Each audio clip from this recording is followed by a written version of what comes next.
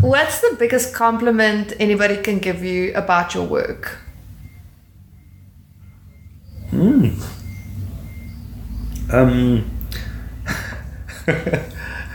Is giving me access to their land. I think that's it. So if they've seen your work and they go, come get some plants. Yes, that's it. Okay. That's it. And yeah, it's not through sales or anything. It's just or it's through access to plants. That's it. That's simple. We'll try and organise that for you. I had the privilege of interviewing Nick Bladen.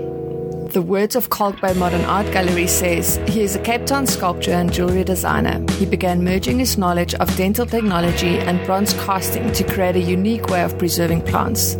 Today, his designs are worn by celebrities and his beautifully detailed floral sculptures have been exhibited all over the world. I bumped into Nick's work a few years ago in a gallery on the local grounds in Kommetjie. But his work, as mentioned, has been displayed all over the world. So how funny, and as it would happen, that he works from a studio across the parking lot of the Yacht Club where we're currently based. So I popped by for an interview. He flung open the windows of the upstairs studio and pulled up a chair across the wooden floor, and we started chatting. Well, I specialize in, I work within the sculpture realm, and I specialize in casting plant matter, in the sense that I take plants and through a process I recreate the shape of plants very accurately to the original in bronze and silver. It's a very sort of widely used set of tools that I use, but I've sort of honed them in to assist me to help with very, very delicate casting. Probably to sort of make it more understandable is to refer to the lost wax casting process. It's where an artist or anyone who works with wax will create a shape out of wax by carving it, for instance, and then making a plaster mold around the wax, and then baking that plaster mold with the wax piece inside it until the wax melts away, and metal is then poured into that cavity where the wax was. And that is how it's referred to, the lost wax casting process. I do the same with plants. Tell us how you got here. What's the journey? What's your journey to what you're doing today? I've thought of it more extensively because there's a lot of chance in it.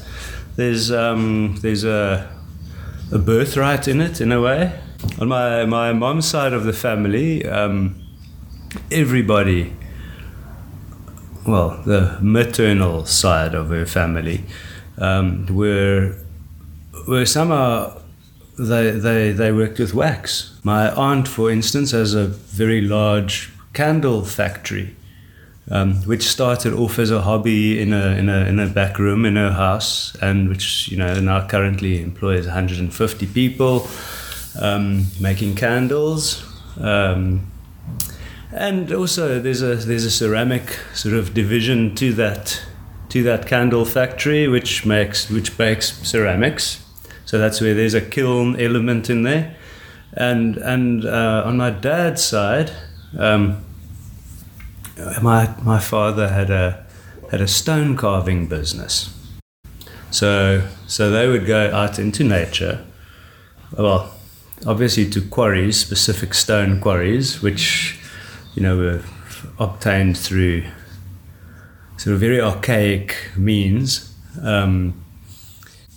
They would take the stone back to the factory, and there were carvers, and these guys would carve lions and buffaloes and elephants and frogs and owls and whatever out of the stone and sell it to the tourist trade.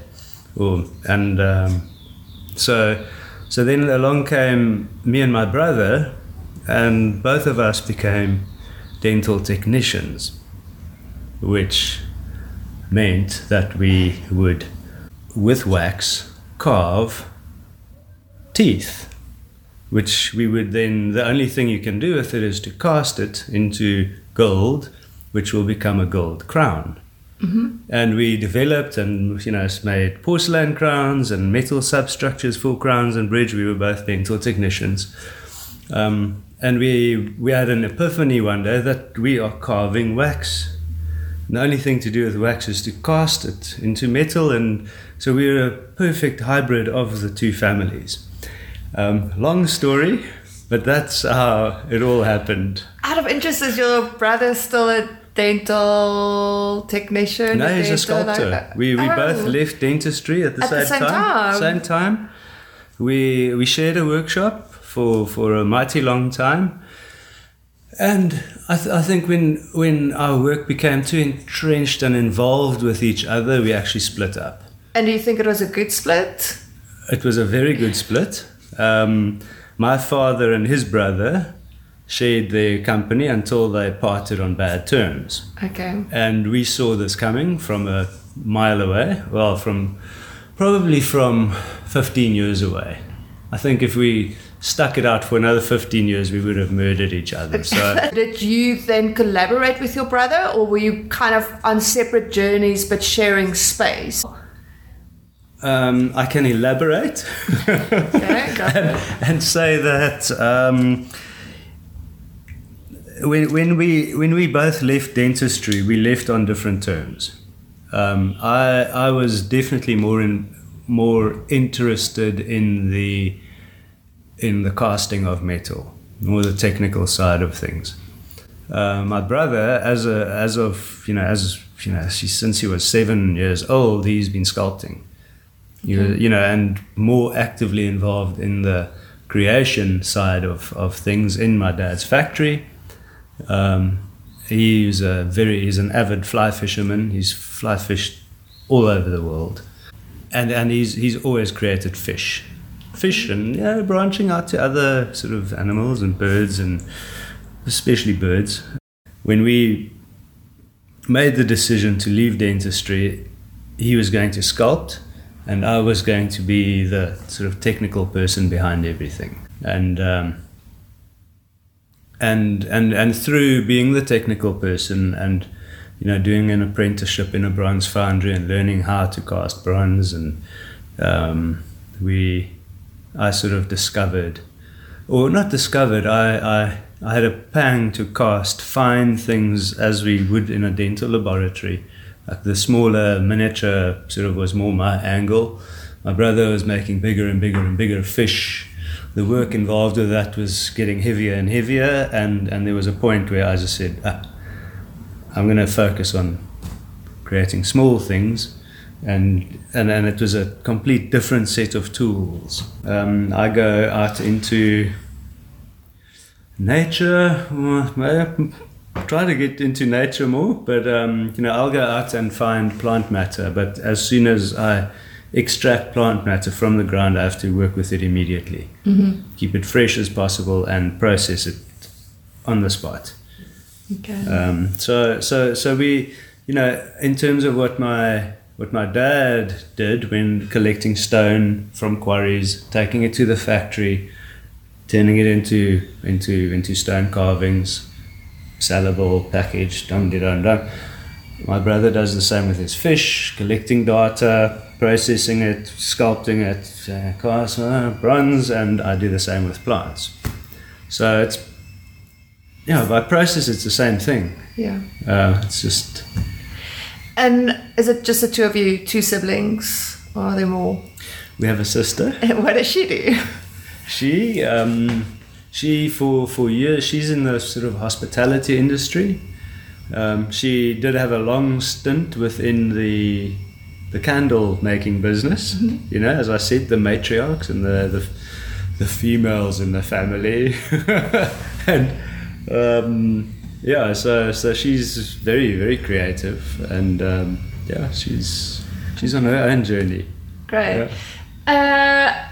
So you're working with plants,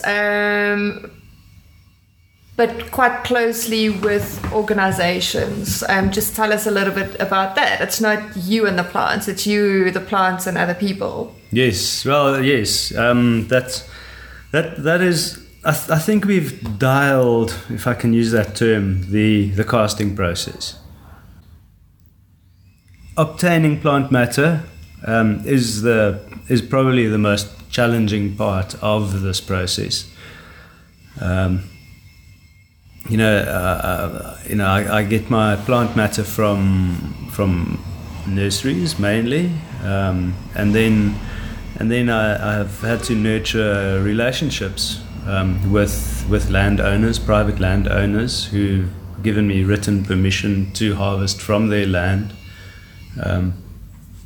I also work with organizations like Sanby or Kirstenbosch specifically, and they have a mandate to supply botanical artists with plant matter.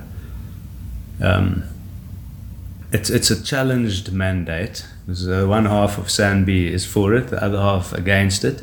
But thus far we've been lucky, and I've also made contact with Cape Nature, as you know, the wildest and the most interesting things all occur on pieces of land under their umbrella structure. One can contact private landowners who fall under Cape Nature, but I thought to deal with Cape Nature directly is probably the way forward. I'd like to have a long-term relationship with them, to sort of have them know what I'm doing, to actually make it easier for me to collect plant matter from the wild, but under their with their blessing. Everything boils down to relationships. Now we got to start at the bottom again, and sort of show them that there is merit in capturing the shape of plant matter, especially of plants that are disappearing from Earth, and highlighting it maybe within in an exhibition context, and possibly through sales of pieces that one can make a sort of financial contribution towards a affiliate of Cape Nature, such as Table Mountain Fund, to sort of promote conservancy within the Table Mountain sort of structure. That's one place where it can have an eventual benefit, but it's about relationships. I'm gonna step back one step. Mm-hmm. And say for me it was more about casting. It was about casting, and I'm probably allowed to say I became good at casting flowers, and I had a passion for casting really, really thin metal, like flower petals, and I think auspiciously could be the word. Auspiciously, I lived in Kalk Bay, and there was a beautiful mountain walk just above Kalk Bay, leading into Echo Valley, which I started frequenting more and more often, and I would occasionally sort of just take tiny cuttings of things growing in the footpaths. Like, I was very sensitive to sort of not being named a poacher or this. I would like literally take a used yogurt bucket with me and sort of put 10 cuttings in there and rush back to the studio and cast it. And through gathering like boxes and boxes full of castings, I had to do something with them. Obviously, I sort of turned these pieces of fynbos into jewelry. Fortuitously, there was a goldsmith down the road from me, Rikus Westhuizen, who taught me how to make earring hooks or shepherd's hooks and pendants and wire, and so these castings became pieces of jewelry. But I also had to know what I was selling. I had to put a name on these pieces of jewelry I was selling, and therefore I had to learn about botanical Latin. And so I got to learn what was growing in our backyard. That was probably the key to finding out more about Latin and more about what I'm casting and what worked, and sort of chasing specific families of plants because they were more castable than others, and avoiding other families which I still struggle with, but which I still try. So it was like it was a botanical journey, and it still is. The real aim is to document botany, or document plant species in the medium of bronze, and that's why it is important to deal with bodies like Cape Nature and Kirstenbosch to get permission to harvest more freely and to explore landscapes, or to work with botanists who can guide me to where specific things that they might deem important to cast or to showcase as bronze sculptures to the public, they can guide me to places to go and harvest these pieces, and which further led me to building a mobile foundry which I hook onto the back of my car, and I can drive into a landscape and process plants right there before they wilt. And this allows me to sort of do more immediate work on, in landscapes further afield than the sort of Hicks River Mountains. We can actually go and set up camp in the Drakensberg, for instance, and collect all the orchid species in the Drakensberg, or the we can work in the Richtersveld, or go and collect other protea species in Rwanda. We can basically go anywhere and do exactly that, to collect plants and document them. What would you love to see in Kirstenbosch? Okay, so what would I love to see in Kirstenbosch? I would love to see a museum of plants, of bronze plants in Kirstenbosch. Bronze is probably, of all the materials, probably the enduring material that will never ever perish. Marble, as we can see all over Europe, is sort of withering away, basically, with all the sort of city fumes and things are really toxicity. Things are really sort of melting away. Bronze will always be there, and if there's one thing that I would love to leave behind, it will be a museum of plants in bronze, and especially of red-listed plants, or medicinal plants. You can have different wings in a museum. You can have you can just start using your imagination, and there could be a museum or a division of plants that shaped humanity. Basically, you can have lots of themes. There are lots of themes within themes within themes, and lots of crossover species everywhere. Would you say you've got a soft spot for fynbos and Cape, all the Cape plants? Or would you go wider and go, it's still about the casting and the challenge of casting? Fynbos doesn't get its name from nowhere. It's a good question, thank you. It's quite often it's a bit too fine for me. There's some very, very difficult families to work with, but we try and try again and endure eventually, or we just leave it. And it's yes, but I definitely have a soft spot for fynbos. I mean, it's fynbos that sort of opened my eyes to botany. Having found this, I don't know, I struggle with the word art, but I'm going to, just for practical purposes, call it that. You know, having found this art to change plant matter into bronze, and specifically finding that within the fynbos biome,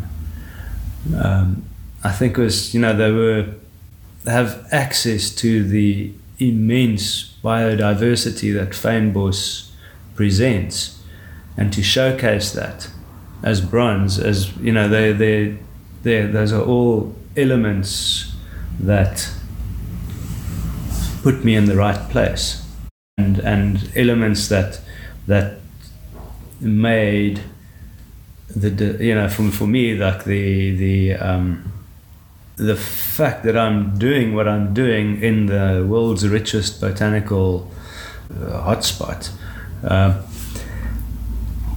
It's I don't know. It's that question of it was definitely, for me, it was meant to be. Was it coincidence? I don't know. I don't believe in coincidence. It's the right place at the right time. Yes. All those cliches, but they do apply. But it is, yeah. They do. And I think it's also learning to trust that and be okay and go, I kind of want to do it, like things are lining up, and then just going. Do you think that kind of keeps you passionate? Because obviously the struggle is also very much part of the journey as well. So if you don't have that initial gut that goes, yay, I'm like, this is cool, like I've got to do it. Yes, there's lots of luck involved in it and lots of hard work involved in it. But I think I'm probably naturally a person who struggles with things, and so I all these amazing things, but I have to find the hardship in it also, which is okay. It's, as you say, you've sort of have to accept a lot of things. It's and hell, I'm here in fynbos heaven, and I cast plants, and I've got 1,500 species 30 meters away from my back door. It should be easy, right? It is easy, and it's amazing, and it was just it's got to be. It's supposed to be. And you mentioned that when you started doing this, you realized nobody else is doing it. Nobody else is casting, or was it the way you cast, or what? Yeah, obviously, finding, or discovering this on my own accord. Like I wasn't influenced by anybody, in finding this. I just carried on and borrowed, begged, and stole equipment until and it's I was just compelled to do this, and eventually, when I joined the how can you put it, the electronic age, I learned how to work on a computer, and I learned about the internet, and maybe someone else does this, and like searching keywords and botanical sculpture, plants in bronze, nothing, nowhere. What does your perfect day look like? Perfect day, okay. Waking up with bird song, yes. Not rushing, spending time with the kids, and then going to this pristine landscape and walking and sitting and listening to the landscape, and then getting up and walking in a direction which feels right, and then probably bumping into this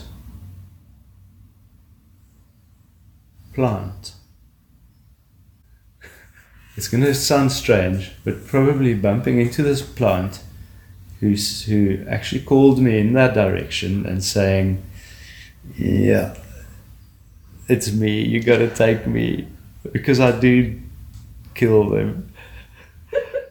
and then suicidal plant. You're searching for the suicidal plant. I'm sorry, it sounds so bad, but that's it. That's the truth of it. And then taking that plant and processing it, finding it by lunchtime, and then having lunch with the family. After lunch, going back to the studio, which is a few hundred meters away from where we had lunch, and then processing it and making their molds, and then going for a swim in a pool, going back to the studio, turn on the kiln, and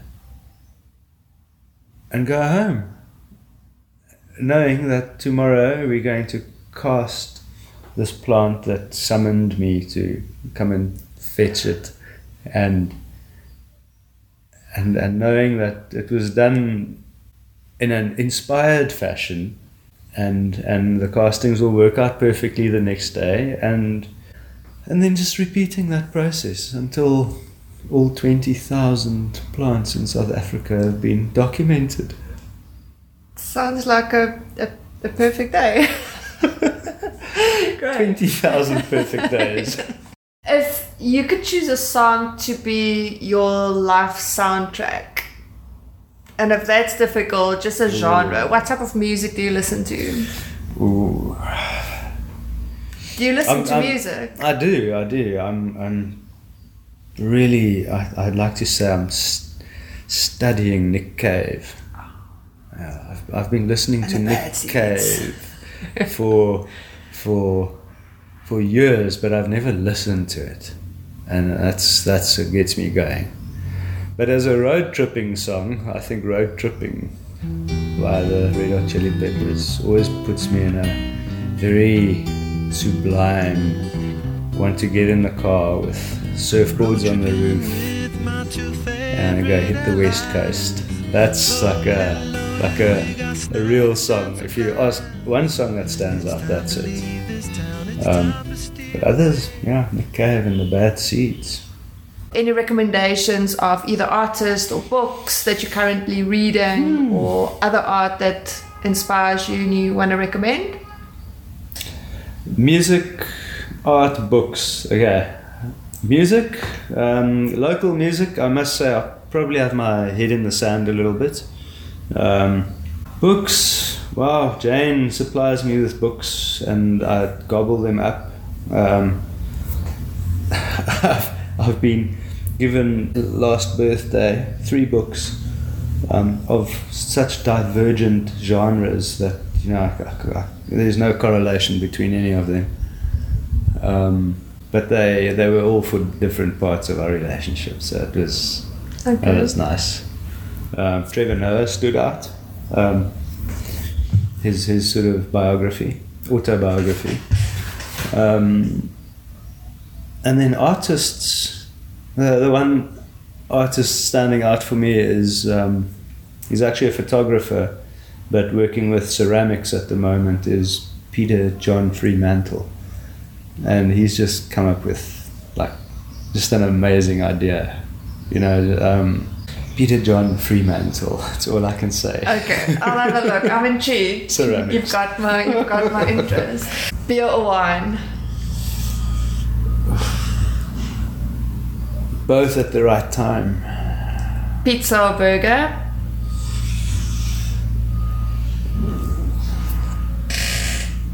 Pizza. Okay. Sunset or sunrise? Sunset. Do you want to elaborate? I'm only when I'm really driven will I wake up early enough. Bird song and sunset, yes. Yeah, that makes total sense. Makes sense. Leave it at that. Is there talent or skill or just something that people don't know about you? Hidden talent, maybe? Yeah, I'm good with making egg dishes. I can make a mean omelette. Okay. Fabulous. For breakfast, right? Because you got up early. Yes. Okay. Thank you so much for your time. It was really a great privilege to chat to you and to get to know you a little bit better. If people want to follow you or see more of your work or buy some of your work or put a good word in for you to get hold of clients, how do they get hold of you? Sure. I've got a website. It's nickbladen.com. Nick without a K. And otherwise gallery or website gallery, I guess. So they can use the internet to get hold of you. Search keywords, right? That was Nick Bladen. His studio is in Simonstown. It's a little bit hidden, but you can definitely find it on Google. The space has a small tea garden open on weekends where you can feel free to browse through some of his work. You can also find more about him on nickbladen.com. Although there are some traces of him on social media, you have better luck bumping into him in the field. I'm Nichelle, and this is the We Create podcast. Thank you for listening.